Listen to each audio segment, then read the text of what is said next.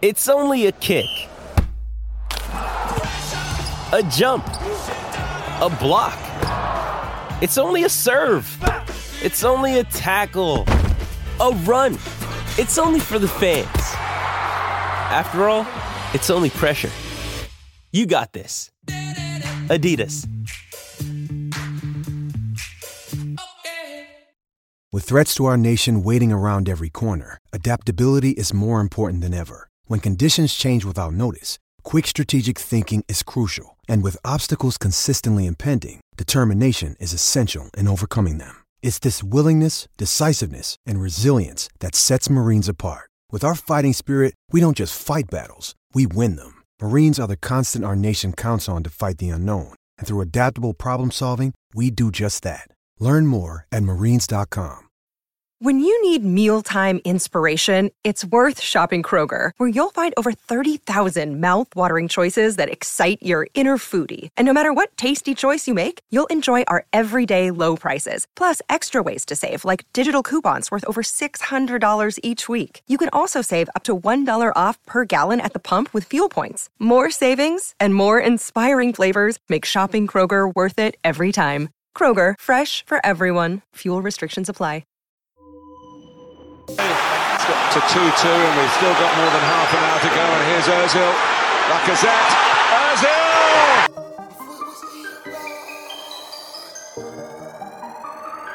Yo! Could it went left, but it went right. Could it went wrong, but it went right. Said it was Ian, but it went right. Man, we get bars on sight. MVP in the night. Tell a negative to positive. We're heading for a classic in the paper final.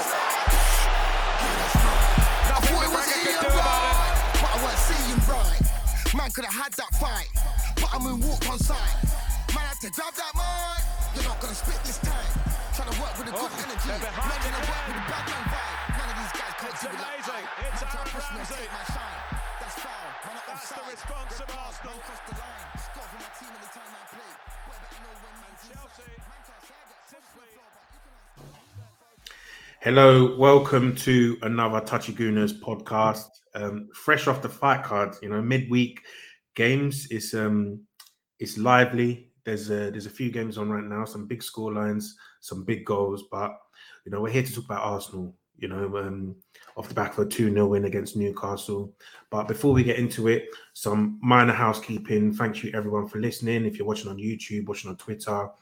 Make sure you drop us a comment. If you have any questions, drop us a comment. We'll try and get to them. But big up all the listeners, everyone that is tuning in. So this week, it's your boy Dan Cougs on hosting duty. I'm joined by Sean. How you doing? All good, man. All good, bro. And Doc Lee, how you doing as well? To be honest, I'm vexed. I'm vexed because this bastard, Tobias, whatever his name is, whatever team he supports, he's moving like a pagan. He's doing his fucking best Mike Dean impression on us on the fight card. He is taking the living piss. There is no objectivity in what I'm so pissed off because we should have won that fight card. Don't even call him Tobias. Yeah, call him Oluwa Tobiloba. His proper name. You know what I mean? Yeah, he's a criminal. He's moving like a passenger. With that governing of that fight card. I mean, after flipping, what's his name? Babs, aka Babylon Lover, aka whatever his name is. I don't think we get a worse host than that, but nah, Tobes took the cake still. He's taking the piss, man. Yeah, he's a criminal. I've got the receipts as well, so I know that he wasn't keeping it real. So, that's cool. That's cool. We'll move on. We'll take it. Hopefully, we'll grab the 3 points tomorrow. So the fight card, we can laugh at that in the future. But we just come off a 2-0 win at home versus Newcastle. I think there's a few talking points from this game as well. So let's get into it. So 2-0. Doc Lee, we've not heard from you in a little while. You've been busy. You've been out there saving lives. We appreciate all of that. Clap for the NHS, all of that stuff. So let's get your thoughts on this game. I guess let's update the listeners with your opinions about Arteta as it currently stands. Where they're sitting fifth in the table on -2 goal difference. Some results went our way today. So what's your opinions on Arteta and how we're looking at the moment? Well, looking at the game, I actually quite enjoyed this game because what we've been asking for is, can we camp teams in? Can we keep possession? Can we keep teams under pressure? Now, even though we didn't sort of have that cutting edge in the final third, I felt we did that a lot better. And I feel that, especially over the last few weeks, barring obviously the Liverpool game and stuff, in the last few games, we've been creeping up the pitch a bit, and we've been really a lot better at putting teams under pressure and sort of keeping it like the Watford game, etc., just keeping them under. So that's all positive, to be honest, in my opinion, and I'm liking that evolution. Now, in terms of Arteta, I guess the jury's still out because we've seen a lot of stuff. But when we look at how he's transformed the team and he's got new players in, I'm really liking what we're doing in terms of our back five, because it seems that Arteta and Edu, or whoever's responsible, we've signed really tall, physical players who are technically rounded. So all the players who are in that position can do a lot of stuff. And that is really, really helping us in terms of playing out for the back and in terms of build-up. In both ways, really, because they're not going to get run backwards. They're not going to get run ragged. They're not going to get spun out of their socks. All of them can defend 1v1. All of them are reasonably quick. And all of them are comfortable on the ball. And apart from maybe Gabriel with his right foot, but all of them can use both feet. So they could do a lot of stuff in build-up, and then they don't get run around the other way. And they're allowing us to push up the pitch because none of them, they all have recovery pace as well. So I'm liking the look of that. So defensively, and obviously Ramsdale's been doing his thing, defensively, we're looking pretty good, actually. And obviously outside the Liverpool game, because you need more than just the defensive unit to be good to keep Liverpool out. I feel like we're building something really good.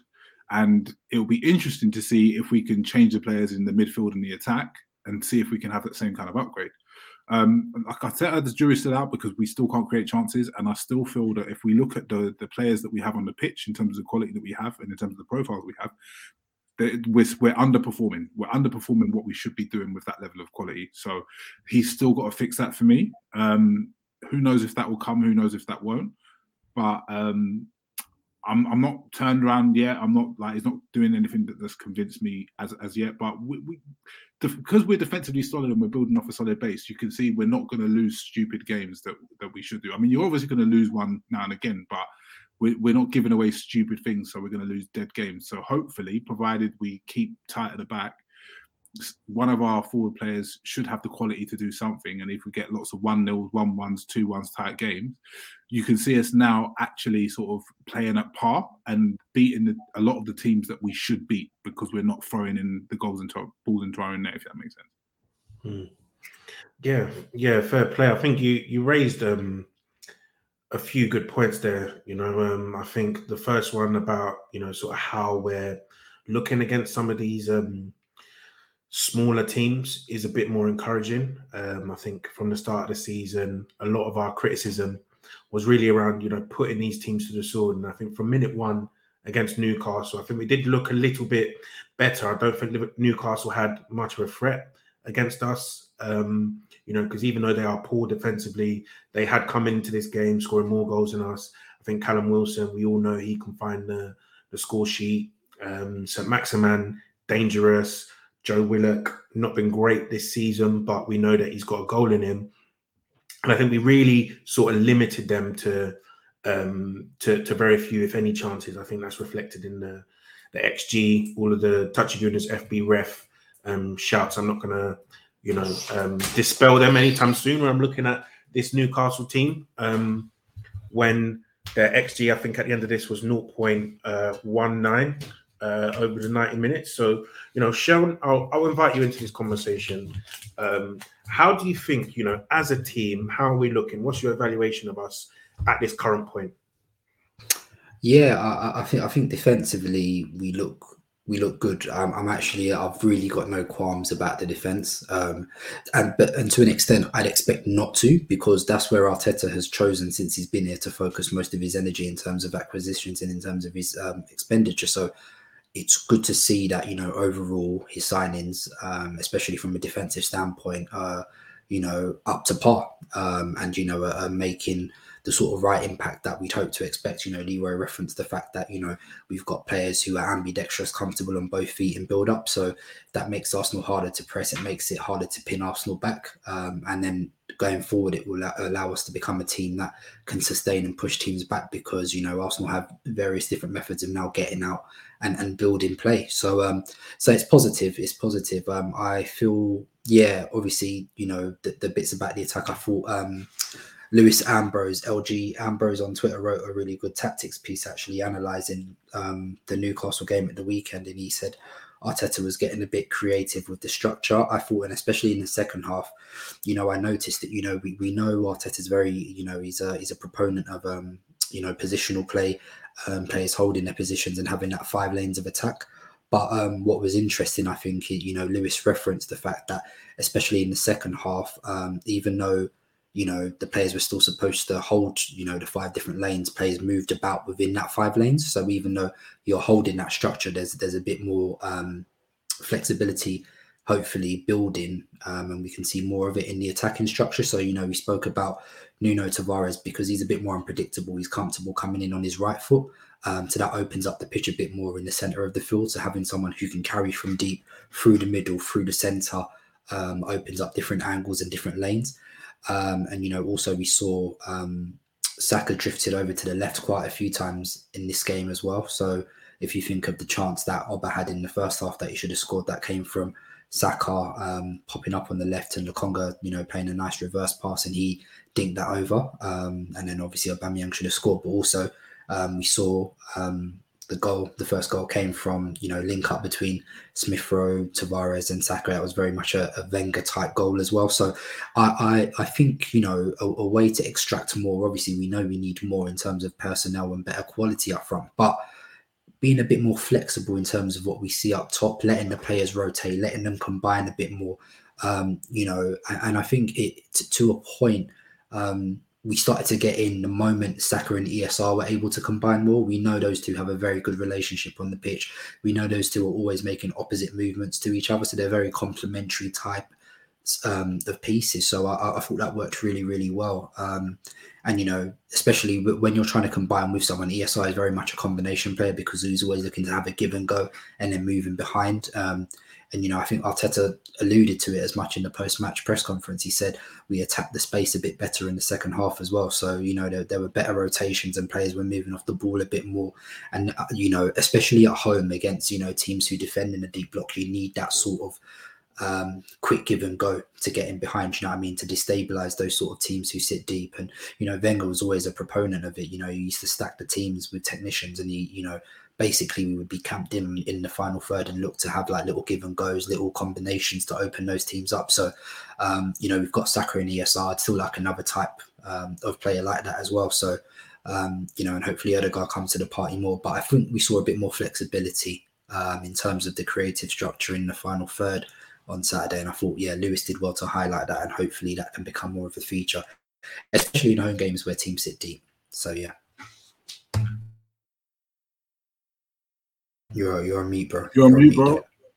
Yeah, I think that's a really, really good point that you raised there about the flexibility in the attack, because Sharon, I think you were probably one of the most vocal people last season under Arteta's reign when it comes to how rigid and structured that attack might look.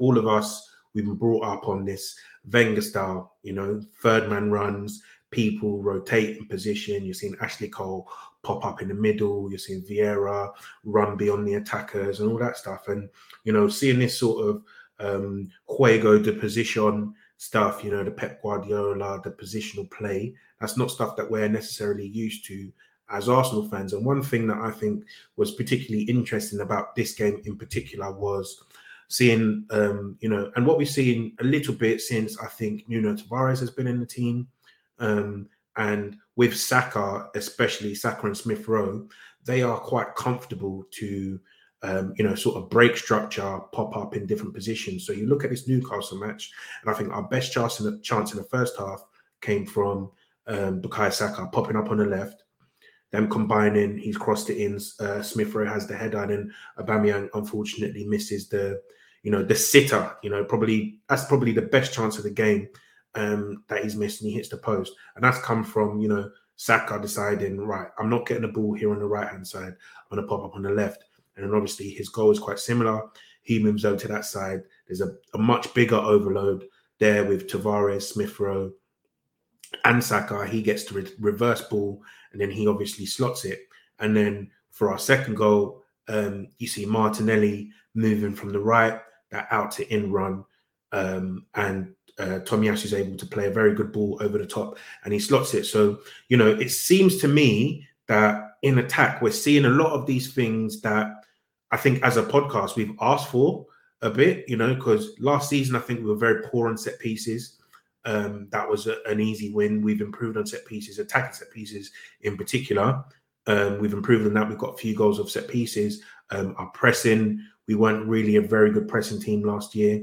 And it seems that we're pressing a lot more now. And then in this game, we're seeing a lot more rotation of position in terms of those attacks. Because, if you look at Manchester City, who I think probably in the world right now, they're the best sort of positional play team you can find. If you look at their goals in the Champions League, where players are running from out to in, they're popping up, they're finding positions. Whoever's playing false nine, they pop up on the left, they pop up on the right. That is something that I think we have been missing as a side. So there's all about this positional play, but where you really excel is when players find themselves in different zones.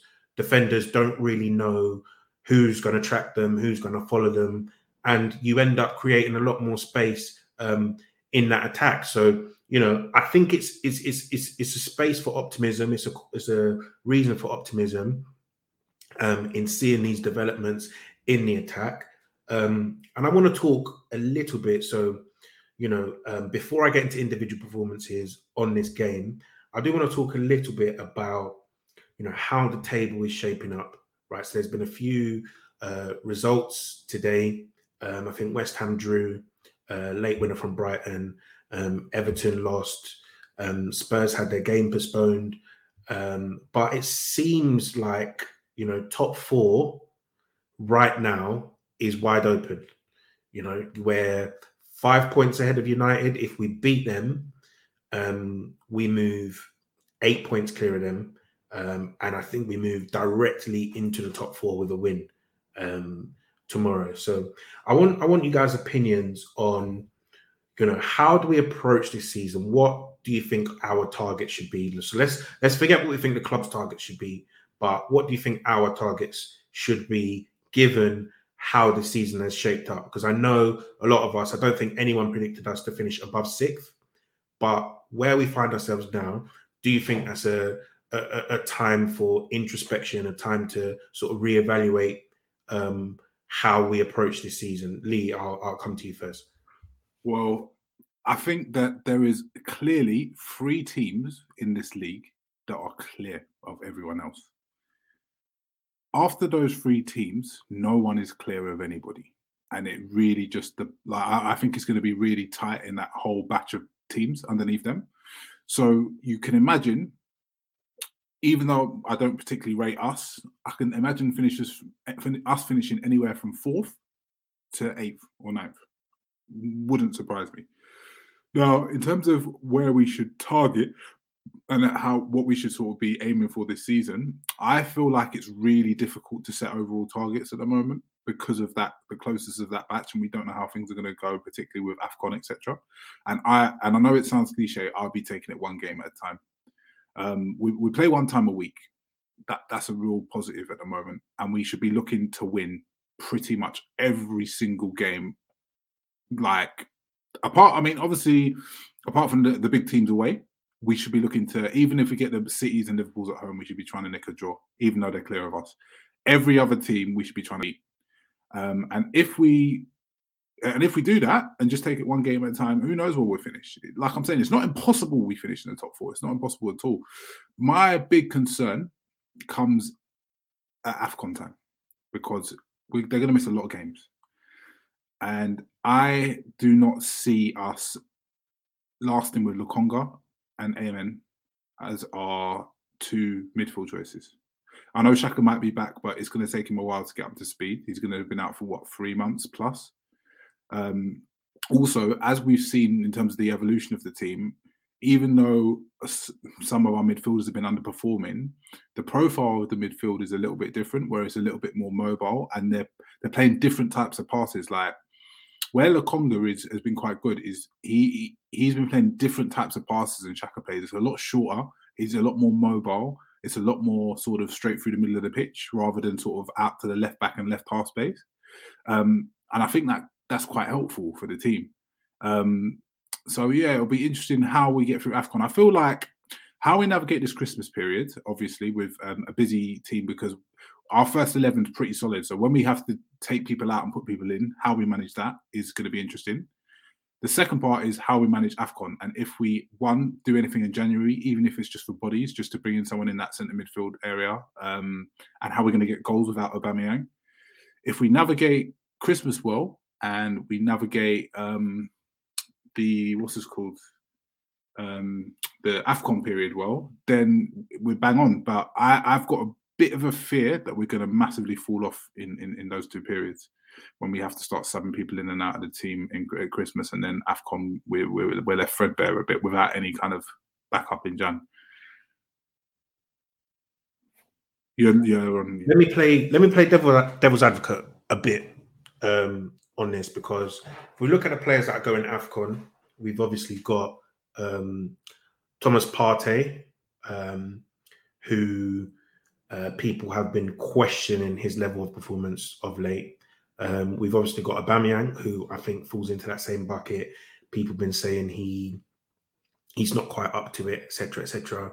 Then the other two is Pepe, who we can all agree is a bum, not really up to the level, and then El Neni, who has barely featured this season. So if you're looking at it and you say, right, so Partey comes out and Xhaka comes in, and then Aubameyang goes out, and then you play Lacazette up front, and then you probably bring in someone like Martinelli on the right side. Do you think that's that big of a blow for us to cope during January?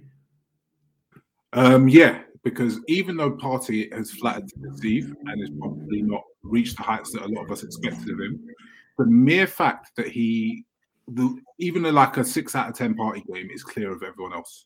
It's clear of everyone else in terms of his ball progression, in terms of his ball winning, in terms of how many recoveries he makes, etc., etc.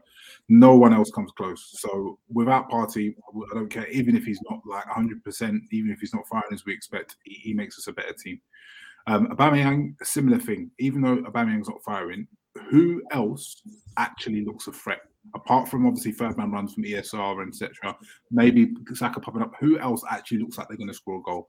If we put Laka up there, there's no change in the rest of the team, because I feel like there'd have to be a different wide men in terms of Martinelli would have to come in wide or something like that. If we just put Lacazette up there, I really think that we will be even easier to squeeze up on, because when Lacazette has no threat in behind, and if you've got 3 ball players behind him, you're too easy to squeeze up on, and then I think that teams will literally just take that as an opportunity to step 10 yards forward, and we really struggle to score goals. I think even though Aubameyang is not performing, he at least provides some kind of threat in behind, and at least just because his presence there means, as a defender, you're like, okay, I'm going to respect you. I'm not going to step up, and I'm not going to squeeze up that much. Do you know what I mean? So I feel like it will make a big difference and a big impact, even though those 2 players may not be fit and firing at the moment.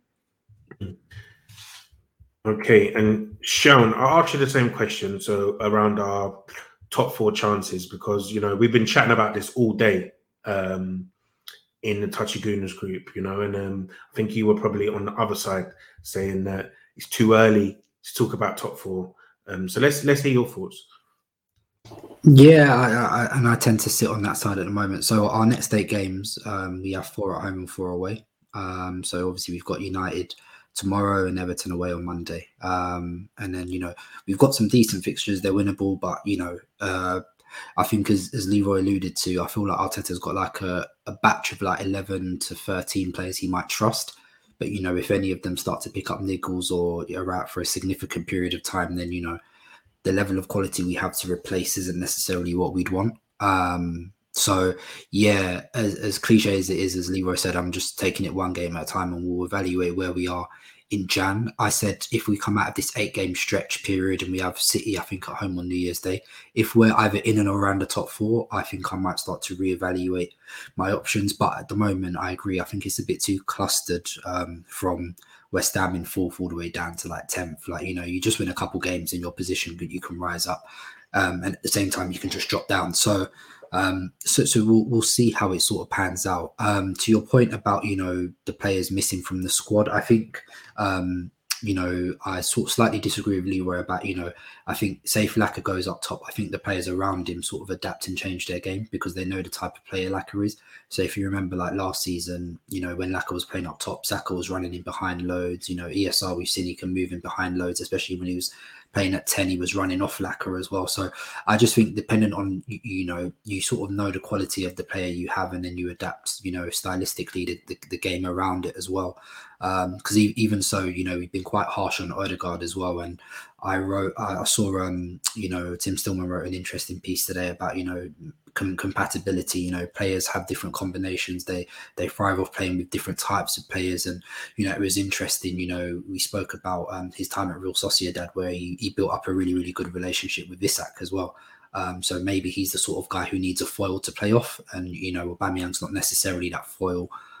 He's not going to bring people into the game as much as well. So it's all about, reading each other's movements. And so we'll see. I still think, there's different ways to adapt depending on the opposition you play, but also the individuals you have at your disposal as well, man. So for me, it's more about, what I said initially, having a bit more flexibility within the structure, because even though we need more, we need a new striker, we need a new winger, I still think there's a lot more to harness from what we currently have at our disposal. We spoke at, I think obviously we'll get onto it, just using different players in different ways and how we utilised Martinelli when he came on at the weekend as well. So I think there's more that needs to come, but I still think there's more that can be harnessed from what we have currently at our disposal. How we do it and how we balance it with AFCON remains to be seen. So, kind of rounded way of saying I don't know. In it. So we'll kind of see, and we'll reevaluate again in like a month's time, I think. Yeah, I think it's definitely, I think, one to watch. I think a lot of our chances of finishing higher up in the table will depend on this game tomorrow. I think if we manage to get a result, being a point or a win against United, I think that can do a lot for confidence. It can do a lot for just consistency of results, because if you look at it, after tomorrow we'd have played at Old Trafford, Etihad, and Anfield, going into a Christmas period and then the rest of the season where we know that these guys have to come to the Emirates. So I think that's 3 of the hardest games, or the harder games, that we're going to have to play all year. So that's definitely going to be in our favour. I do think the Aubameyang point is very, very interesting. So I'm on Understat right now looking at his XG, and previously I put out an article on Touchline Fracas saying that, we're not creating chances for him, he's not doing enough, etc. But right now, his XG is actually the 3rd highest it's been since he's been at Arsenal, which includes that sort of half season under Wenger. So he's actually getting 0.58 XG per 90, which is very, very good for any striker, which basically means he's about 1 and 2, just over 1 and 2. So, looking at this over the course of the season, you'd expect him to really be hitting that 15 to 20 goals at the end of the season. And I think if he's able to hit that, then, we can have a good season. At the end of the day, right now, I think he's on 4 goals. His XG is just over 6, which includes the 2 penalties that he's missed. So he's actually drastically underperforming his XG. So he should probably be on 2 more goals than what he actually is on. And Aubameyang over the course of his career has been that XG performer. So the chances he creates, the chances we create for him is basically the level that he performs at. He's not like a spectacular finisher that's going to outperform his XG every year. So I do think that is maybe a little bit of a cause for concern. But something that does bring me encouragement. So I know there has been some down talk on Gabriel Martinelli. You know, we've not really seen him for too long, but he got a little cameo this weekend. He got to come on and play about 30 minutes on that right side with replacing Saka. And for me, you know, I know even in our WhatsApp chat, there's been a lot of talk being like, is this guy actually good? You know, what is he offering us? Is he even better than Nketiah? Is he a striker? Is he a winger? And that kind of thing. So Doc Lee, I think you are someone who say you don't like him on the wing. Personally, you think that for him to reach his potential, he's got to be a number 9. But in watching his movement from out to in on that right side, do you think there is potential for him to play as like a pure outlet on the flanks? It's a tough question, really. The thing about Martinelli and where he lacks is clear. He's technically, particularly in his first touch. So, like, people were comparing him a lot to Walcott, right? Now, Walcott was the weirdest player in the world in that everything he would do, his first touch would be shit outside of a chance. Because when you actually watch Walcott, when he has to take a first touch and his next touch is to shoot, or he's taking a first touch in the box, his first touch was actually sick. It was actually good. So the thing about Martinelli, and the reason that I proper went on the hype train, man. I dedicated my Twitter account to him. I changed my spin, Avi, and everything. I was like a full-on Martinelli stan account. But the thing I liked about him is, one, his athleticism and his electricity, because he had a great burst and he creative separation came easy to him, and that's a very, very important part of being a striker. His movement in and around the box, meaning that he'd sniff out chances, so he could create a lot of shots, because it's really important for strikers to get a lot of shots, and he's the type of player who could get shots on goal. Part of those two reasons, separation and movement around the box. The second thing is he was a finisher, and he was finishing really well. To be fair, he was playing with the second string team, but you could see the quality there, and you could see the qualities there, which could lead him to be a very good striker. The issue that I have is, in the modern day, particularly if you're playing in a team that dominates the ball, if you're a wide player, you're going to see a lot of the ball, and he's terrible on the ball. When he gets the ball, his first touch is terrible. He can't dribble. He's losing the ball's like running past the ball's going behind him. It's not good. It really isn't. And you can't carry a player like that wide in a modern game in a team that's trying to play the style that we want to play. Now, if we were playing a transition type game and we were a pressing team like Liverpool, for example, when Klopp came in originally before their revolution, that'd be a different story, because I think he could be a transition monster. Even despite his technical deficiencies, I think he could really be good. But in the way we're trying to play on the right wing, I just don't see it. I mean, you could just about justify him being a striker in that type of system based on what I imagined him in my head was being like a Vardy, like a Jamie Vardy. That's what I had in my head. That's what I could see him as in our type of system. But as a wide player, seeing that much of the ball out on the touchline, I don't see it. Even though he could be effective coming in as being a second striker, coming in being a secondary goal scorer, playing as an inside forward, he could be effective in scoring goals. I can't say he's clearly got goals in him, but the technical deficiencies are too big for me, and they need a lot of work and a lot of improvement. And to be honest, what is he, like 20 years old by this time? Unless you're not going to get 20-30% improvements, are you? It's going to be margins. So I just don't see it, man. And I feel like I fell into a little bit of a trap and got excited by the goal scoring ability and the shot, the creating actions and all that type of stuff, which is good, and he still has. But the technical deficiencies are quite large, and he would have to do a lot of work to really stake his claim to be a first team player at Arsenal. Impact sub, maybe, but would he be happy with that after his initial start? But a first team player, first name on the team sheet, first 11, I don't know, man. You've got to have more about you ability wise. I'm gonna play devil's advocate here, right? Because I'm looking at SofaScore and all this stuff, and I'm looking at his, sort of his pass completion, his looseness, dispossessed, all this stuff, possession lost, and so I'm comparing him. So this is a crazy comparison. This is not me saying that he is as good as these players, but I look at it career-wise. Sadio Mane, he's passing at 75% per game.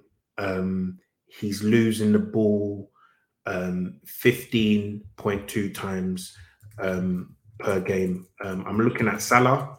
His career passing is at 81%, and he's losing the ball 15.6 times per game. And then if I look at Martinelli as well, his career passing is 76%, and he's losing the ball 3.7 times a game, right? So, I think it does depend on the nature of our forward line.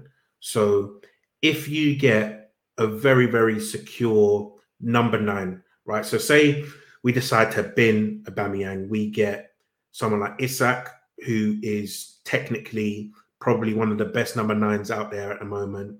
Firmino type mold.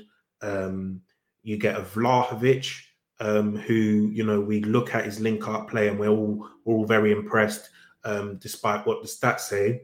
I think you can afford to have a wide forward who's probably less secure on the ball. So we look at, how Liverpool play. They historically, these Liverpool fans, they're talking about Firmino coming into combined 11s over Bergkamp, coming into combined 11s over Henry because of what he's offering to the side. He's offering that security, he's offering the pressing. People can't do this. We're not going to have Kane in there because Firmino is irreplaceable. And I think if you go out and you get one of these top elite 9s who are very secure, they bring other players into the game, they drop deep to allow these runners, these wide forwards to run in behind, I think you can deal with a wide player who loses the ball a bit more than what you can consider normal, because when we had Walcott in the team, he was very frustrating to watch. I would admit that he was very, very frustrating to watch. When you had Van Persie there, who can drop in, even someone like Giroud, who was, he's a big target man, decent link up, someone like him that drops in, you don't mind having an outlet like Walcott running there in behind. So I don't want to write Martinelli off as a wide forward, because looking at last season and looking at his stats, this is actually a big podcast that supports the FB Ref Gooners, because I look at Martinelli. He only played 500 minutes the whole of last season, but he actually ended the season with the highest non-penalty goals and assists in Europe per 90, right? So we're looking at this guy, and this guy has so much threat. So, I think there was a comp that was floating around. This guy played 27 minutes on a weekend, and you're seeing 4 or 5 different runs off the ball from him. And we class Aubameyang as this big off the ball mover. You don't see the same movement. You see this guy, he's super sharp, super threatening, always wants to score, always wants to go in behind. So, I'm not one, I've not been one to give up on this guy's ability, because for me, I like all this technical security, I like all these technical dribblers, I like all these technical players, but just give me threat over anything. Just give me a guy who continuously makes these runs, continuously is pamming these defenders, because, I'm a defender myself, right? And I play, a sub for TLF. I might play 90 minutes one week, I might play 45 the other week. And the guys that I don't want to see are the guys who are constantly pamming me, running in behind, and I'm saying, I'm whispering in their ear, giving them a pinch, Luis Suarez tactics, and I'm saying, lads, don't run, please stop running. I don't want to run, man. Just take it easy on me, because look, I'm an old man, I'm almost 30. Yeah, I'm not trying to do running. So when I see someone like Martinelli, who's making all these left backs run, making all these right backs run, making these centre backs move, that's who I want in the side, because those are the people that no one wants to defend against.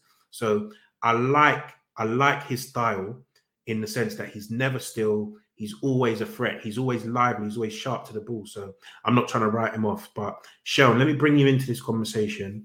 Martinelli, what's your opinions on him? You know, do you think he's wide man? Do you think he's a striker? And how would you use him, I guess, for the rest of the season? For me, my best iteration of him, similar to Leroy, was when he first came into the team under Emery as a striker. That said, I don't think he's an Arteta type striker.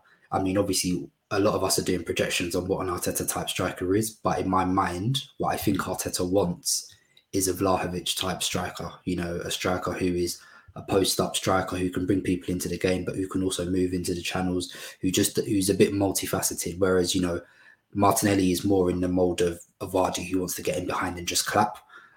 So I feel like in an Arteta system, he may best be used. I always thought, obviously, he'd be used from the left, but I find the right was interesting in terms of the utilization of him at the weekend, because, you know, similar to how Walcott is, he's not someone you want heavily involved in build-up, because he's just not that guy, right? You can see it. That's not his game. However, like you said, what he does pretty much better than anyone else in the squad is the way he attacks space.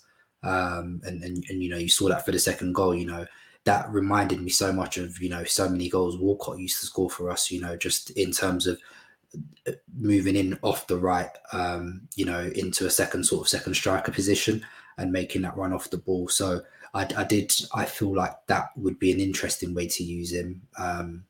Obviously, I'd only be using him there if Saka is not available, because obviously I'd just keep Saka on the right. So a lot depends on what happens with Saka tomorrow. It's a tough one, because for me, stylistically, I'm not keenest on him, but at the same time, you have to acknowledge threat, right? Threat is the most important thing in football. And it will be interesting to see how it goes, because my opinion is that I think Arteta will sign a striker and a winger next summer. So that then raises questions again, like what happens with him. But then you'd assume, hopefully, we're in Europe, so there's a lot more game time to go around next season. So yeah, it's a slow burner for him. But the fact that I think Arteta gave him a new contract, I think Arteta does like him. I just think he's, you know, just very particular in how he wants to use him. And I think that will end up being some sort of outlet or winger long term. You know, even if you look this season, you look how Pep's been using Gabriel Jesus. You know, when Gabriel Jesus first joined City, he was a striker in it, but this season he's been played as like a touchline winger, but he's also getting in behind. So yeah, you know, these sort of managers, they like to experiment and move people about dependent on game state and opposition. So I feel like he's going to be sort of like an ace in the pack, a wild card sort of wide forward who can be used in a variety of different positions depending on the circumstance and on what the team requires. Yeah, fair play, man. Fair play. And the last point I want to talk about this Newcastle match, just before I move on to the United game, is the defense, right? So I do want to give a shout out to Ben White, Gabriel Tomiyasu, and Tavares, because I think if you look at this game, Tavares in particular was one I think people were not predicting to start. Made that mistake against Liverpool. People said, yeah, it's probably time for Tierney to come back. He's played one game too many. That error was something that was coming based on the style of play that he has, etc. Arteta decided to stick with him though. And I think he said in his press conference, this is the type of culture that we're trying to create. You know, I want to give faith and give confidence to these young players that, you know, if you're playing in the way that I want you to, and you make a mistake, that doesn't mean you're going to lose your place. And he said Tierney missed some games because he was injured. Tavares has played enough and well enough for him to keep his place, so he's kept him in. What do you guys feel, firstly, about that Tavares decision to keep playing him? And I guess we can loop Lokonga in there as well, because I think he came under the same sort of scrutiny as Tavares, making a mistake at Anfield. And then let's talk about the defence and how you feel about the defence more generally. Dockley, I'll start with you. In terms of the Tavares decision, I completely understand it. I feel like if he took him out after that game, because you don't know when he's going to go back in again, because Tierney would come back in and Tierney would ideally will probably stay in until he gets injured again. That could be 10, 15 games. It will feel like, one mistake and you're dropped. And then that can be really disheartening for a player, because you can then start to feel like he's got no faith in me. And I feel like Tavares is not one of those backups where, that he kind of like, that Cedric, he knows there's a backup and he's staying as a backup. I feel like Tavares is one of those players that Mikel likes, clearly, and he wants to make sure he feels a part of the group rather than just tossing him to the side. And he's also probably, because of his age, thinking about developing from the medium and long term. So I feel that was just a vote of confidence in it. It's a game that was probably a low-risk game. I mean, Newcastle, we were supposed to beat them, do you know what I mean? Because if he then now takes him out and puts Tierney in for the United game, it's not so bad. But then if he took him out of that game and then he doesn't play him in another 10 games, it's a little bit peak for him. Do you know what I mean? So I feel like it's a calm decision. It is interesting because I've seen a lot of people, particularly in the Touchy Gooners chat, who are feeling Tavares. They're feeling the boy, man. They're liking what they're seeing. And to be honest, I'm seeing not just on there and on Twitter, I'm seeing a little bit of Tierney disrespect, which I don't like, because Tierney is a fantastic fullback and he's a fantastic player. And I feel like just because he's been out and injured and he hasn't played the best this season, people are forgetting how good he can be and how effective he can be. So, but I do appreciate that Tavares, even though he's raw and he's quite loose in terms of his passing and in terms of his technical ability, in terms of his in the final third, he's not really accurate with his crossing and stuff. He's got a lot of attributes and he's got a lot of strengths to play. Like, this is what I was saying about the defence in general. We've got well-rounded players who can do a lot of stuff, because one thing I say about a fullback is a fullback who can dribble opens a different dimension, because when you can actually, as your fullback, become a disruptor, take people out of the game, so you can take a man out by skill and dribbling, or chop on the inside and come on the inside and take a man out. That changes everything, because, again, as you were saying, it breaks structure. It makes things unpredictable, and that's a big, big part of modern day attack, and it's a big, big weapon. And as good as Tierney is in terms of the basics, he doesn't have that in his locker. Like, facts, he just doesn't. So I can see how Tavares can open up another attacking threat that Tierney doesn't have. So it is nice to have different attributes. But from the defense of a whole, I love what I'm seeing. I mean, like Benny Blanco and fucking Gabriel, they're building a really good partnership. Gabriel is a fucking colossus, bro. Gabriel is a absolute colossus, because that guy just dominates everybody. Like, who have you seen have Gabriel up since he's been in? Even when he was playing bad. Fam, and this is the thing that I see, is that every single week, Mikel Antonio is fisting someone, and all I know is my centre-back passed that Antonio test. You get me? He gave him business. He passed that Antonio test, man. He's just like, you can't fist me. Do you know what I mean? And I think Old Trafford as well was one of Gabriel's first performances, and he passed that with flying colours. Like, Rashford couldn't have him. Greenwood tried to do a cute little nutmeg, but he got fisted. Do you know what I mean? Matic tried a little thing and in the penalty box, fisted, cleaned up. So Gabriel, he's. Do you know what? I'm keeping it easy. Lewis said a few statements at the start of last season that I think at the time the streets weren't ready for, but. Yeah. Come the end of the season, I think there's a few statements that need to be made. I've got a couple tweets in draft still. Like, don't worry. And the thing is, what I love about him is he's on, like, back in the day, your boy that was on beef. So any beef that was there, your boy was there. What's the beef? He was there. Like, he relishes the physical battle. Like, he's the first one there. It's like, like a guy who just talks trash in their ears, like, so what is it today? Like, he's on it, and I love that about him, and he's fantastic. Honestly, I think that and what is it, 23? 23. Yeah, I think he's turning 24 this December. Well, and to be fair, we can tell he's on beef. We just saw the info. Someone tried to rob his house, and he tried to rob a Brazilian from a favela, mate. He's gonna fight you, boy. So yeah. Oh dear. But yeah, I'm really happy with it. My man had a baseball bat, and he still punched him up. Fam, Finish them, you know. Who needs Kolasinac these days? You know what I mean? So, then I want to give a shout out to Ben White, and by shout out I probably mean, even though I've done it already, an apology, because and it's just clear that I mean, you watch Brighton now and again and you see highlights, but you don't know players as well as the people who watch him every week. And when you start watching him every week, he has done so much better than I expected. He is a good defender, and he's definitely outdone my expectations. Fantastic player. He's done really well this season. So no complaints, man. The defense is good. I just want to see these similar upgrades made to midfield and attack. If we've changed the defense personnel, let's see it to midfield and attack. And I know that might mean ESR and Saka might have to sit down now and again, but I think we need to see it. That's fine, man. Yeah, and Sean. So let's move on to the United match. We're 50 minutes in. Let's preview that game. Obviously, we've done the fight card. That was banter, you know, this, that, and the other. But let's talk seriously about this game. You know, this is a huge game, I think, in our season. Spoken before, we're 5 points ahead of them at the moment. We win, it becomes 8 points, and you know that's a serious gap going into the second half of the season. So, you know, how do you see this game going? How do you think we should approach this lineup potentially?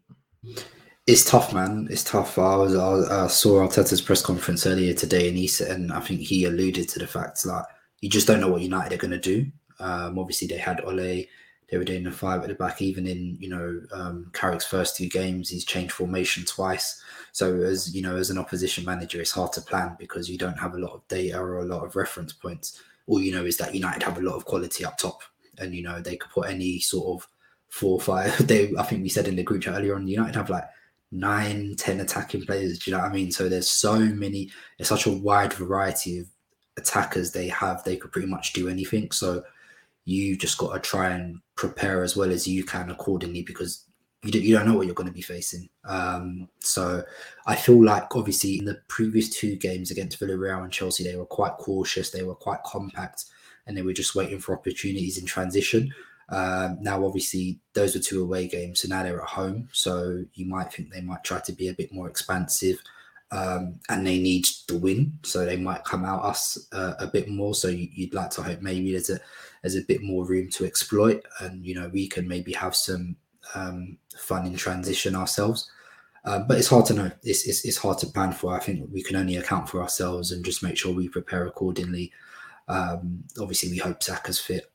If he's not fit, that will raise an interesting point in terms of who Arteta chooses to go for. Will he put Martinelli, use him as an outlet, and try and build up on the left through ESR and Ødegaard, or you know, will he go light for light with Pepe? I don't think that would be the case. You know, Pepe's only played 5 minutes in the last 5 games, so it is pretty evident he's pretty much fallen well out of favour with Arteta. And this is even before AFCON as well. So, yeah, I don't know, man. Or it might be a game where I hope he doesn't do it. You know, he moves Oba back to the wing, and I don't think any of us really want to see that at this stage, to be fair. So, a few different options in terms of what he could go for. But, yeah, obviously, in an ideal world, the ideal one is that Saka's just fit, and we go with that. I'm not sure I'm going to see that much in terms of changes. We might see Tierney, but then we thought we'd see Tierney at the weekend and we didn't. So my prediction is sort of like an unchanged team, actually, assuming Saka's fit. I think he'll keep it the same. There is an argument again, maybe Ainsley could come in to the midfield, but I thought Lukonga was really, I actually thought, in my opinion, he was man of the match on Saturday against Newcastle. And I've been quite critical of him just because I found him very, very timid every time I've watched him. And, you know, I'm looking to see more personality from him. And, you know, fair play to be fair, Vincent Kompany has said he's a very brave player. And, you know, I saw a bit more of an expansion. You know, there were 2 really good passes he played to Saka on Saturday, which opened my eyes a bit more, and I'm like, okay, so you do have a bit more of an expansive range, and you can play for, you know, there was that big, you know, the diagonal over the top in behind the back of the defence where Saka ran into. Then there was also a reverse pass he played to Saka that led to that other chance as well. So I think they said he had like 6 key passes on Saturday against Newcastle. So hopefully he's coming into his own a bit more. What I do like about him, he does seem to have, and maybe it's the same with Tavares as well, they do seem to have a mentality where they're quick learners. So they might make mistakes, but, you know, they're young, they will make mistakes. So it's about you seeing them, learning from their opportunities, trying to show you more the next game. So I was quite encouraged with that. So I'd assume he'd be kept in again tomorrow. So hopefully, man, even obviously I'm hoping we can win. It'd be great to, when can we ever say, I don't think I can ever say, like, pretty much in my lifetime, that we've had 2 wins in a row at Old Trafford, you know what I mean, in the league. So I don't think it even happened under Wenger. So this would be great if we could really do that. And like you said, it would really help to put a gap between us and United, because I've seen United's next fixtures after our game. Very, very easy fixtures. I sort of expect at some point United are going to go on a massive run.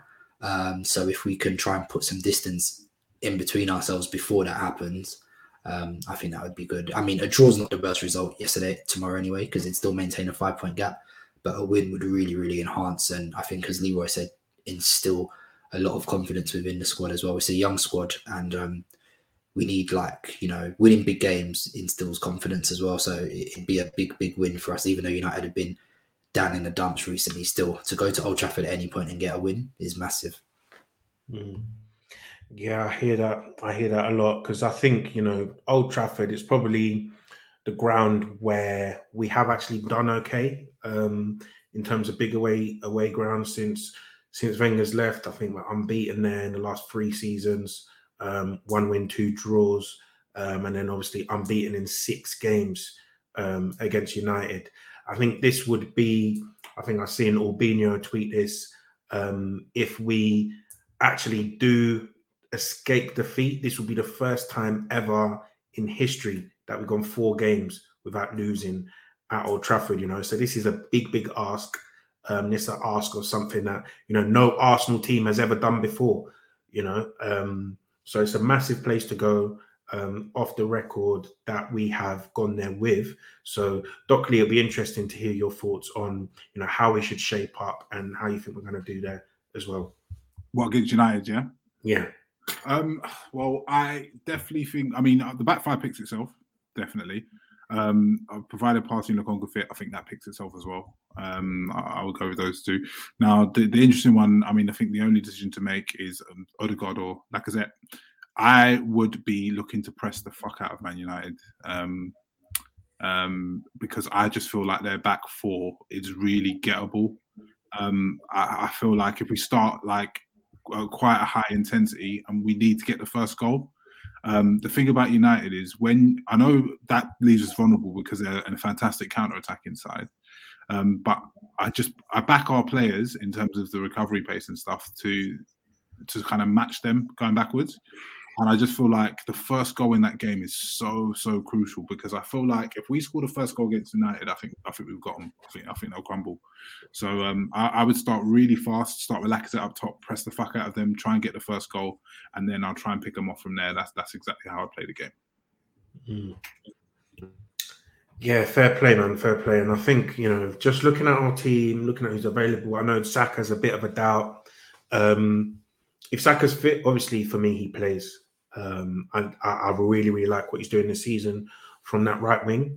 And I would keep Lacazette, or not keep, but I'd start Lacazette as the 10. I agree with Leroy there in terms of the pressing game and how we played against United under Arteta. I don't think that they have the players to deal with that press, and they struggle to play out from the press. You look at the likes of Maguire, the game that he got himself sent off, it's a bit of minor pressure. He couldn't hack it, he got sent off. Lindelof, the less said, the better. Wan-Bissaka, same thing. Telles, I think he's a nice FIFA player, but, you watch him in real life, this guy sucks ass, man. He's terrible. So, the guy doesn't have that distribution. And then midfield is the midfield, McTominay, he likes to hide. Fred, I do think there's probably a player in there, but we've rarely seen him for United. So I do think that there is an opportunity there for us to sort of really cause their defence a bit of issues. I would love to see Saka play right wing and really cook Telles and Maguire if Maguire's going to play. I think Bailly is probably a bit more of a proper defender, someone who's a bit more imperious, Even though, he has got the bozo gene, I do just think he's a better defender than Harry Maguire. So, those are some of the things that I'd like to see. And I think if Saka is out, I would like to go with probably Lacazette up top, Odegaard in the hole, and Martinelli play from the right. I do think we saw it last season where, Lacazette was starting up top. He enjoyed sort of that combination play with Smith Rowe, with Saka, and some of these guys that ran in behind. So I'd like to try and replicate that a little bit and have these players moving off Lacazette. So you have them sort of the two creators and two finishers, as you would with Martinelli playing on the right. And I think Martinelli is someone that I want to see play a bit more with our so-called first string of players. So when we saw him in his first season, I think he was very sharp, a good finisher, very active. And when we've seen him since he's come back from his injury, it's very much been, sort of second string performances in the League Cup, in Europa League and that kind of thing. And so I'd like to see him play with some of our better players and see what he can do. And I think his runs in behind, that's sort of the thing that causes Maguire a lot of issues. And then obviously I do have to give respect to Man United. One player that I'm very, very scared of is Ronaldo. Before he went to Madrid, this guy was one of the biggest thorns in our side. We've seen him dunk on us at Highbury. He knows what it means to play against Arsenal. So I do think at the other end, we do need to be quite sharp, alive to his threat, alive to his movement, because, he's still at age 36, one of the best forwards in the world. So before we wrap this up, let's get some score predictions from the pair of you. So United versus Arsenal at Old Trafford, Thursday night, under the lights, Old Trafford. The Mancunian's been drinking all day and whatnot, right? It's going to be a bubbling atmosphere. Leroy, what's your prediction for this game? 1-1. 1-1. Okay. Yeah. Okay, cool. Sean? I was going to say the exact same 1-1. 1-1. I'd like, obviously, I just don't have it in me to say we're gonna get a second win at Old Trafford in a row. I'd love it, but yeah, man. Logically, I'd say 1-1, and you know what? If we come out with 1-1, I'm not even going to be unhappy. So yeah, it's a techie one. The thing is, I'm going to the game. This is going to be this is my third away game in the UK, right? And let me tell you guys, just on the record, my away record in the UK is not good. It's a 5-0 aggregate score against. Yeah, so I was there at is it 5-0? Yeah, 5-0. I was there at the 4-0 when Southampton packed us on Boxing Day however many years ago. And I was there 1-0 away at Stoke. Jesse Rodriguez, his only goal in the Premier League. Yeah, so on Boxing Day, yeah, you left your rice and Ayamashe to go and see us get packed 4-0 by Southampton. It was peak. I went with Toby's twin brother. Yeah, this was one of the worst days of my life. Yeah, it was terrible. You stay home then. Fuck this, man. Yeah, so I'm gonna say I'm a bad luck charm. Yeah, so I don't. Considering your bad luck, I don't know why you'd say that to us right now, bro. I need to be honest, but I actually think it's going to be an L for us.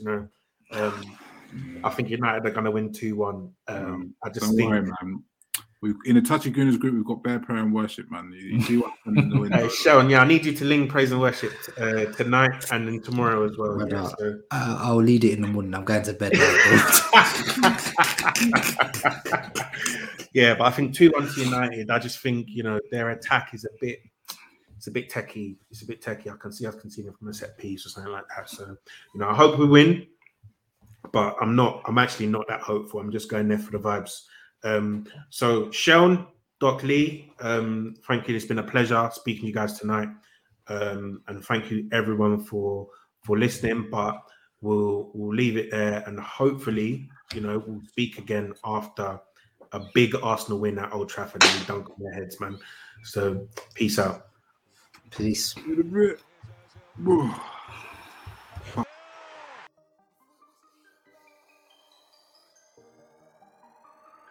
Could it went left, but it went right. Could it went wrong, but it went right. Said it was Ian, but it went right. Man, we get bars on sight.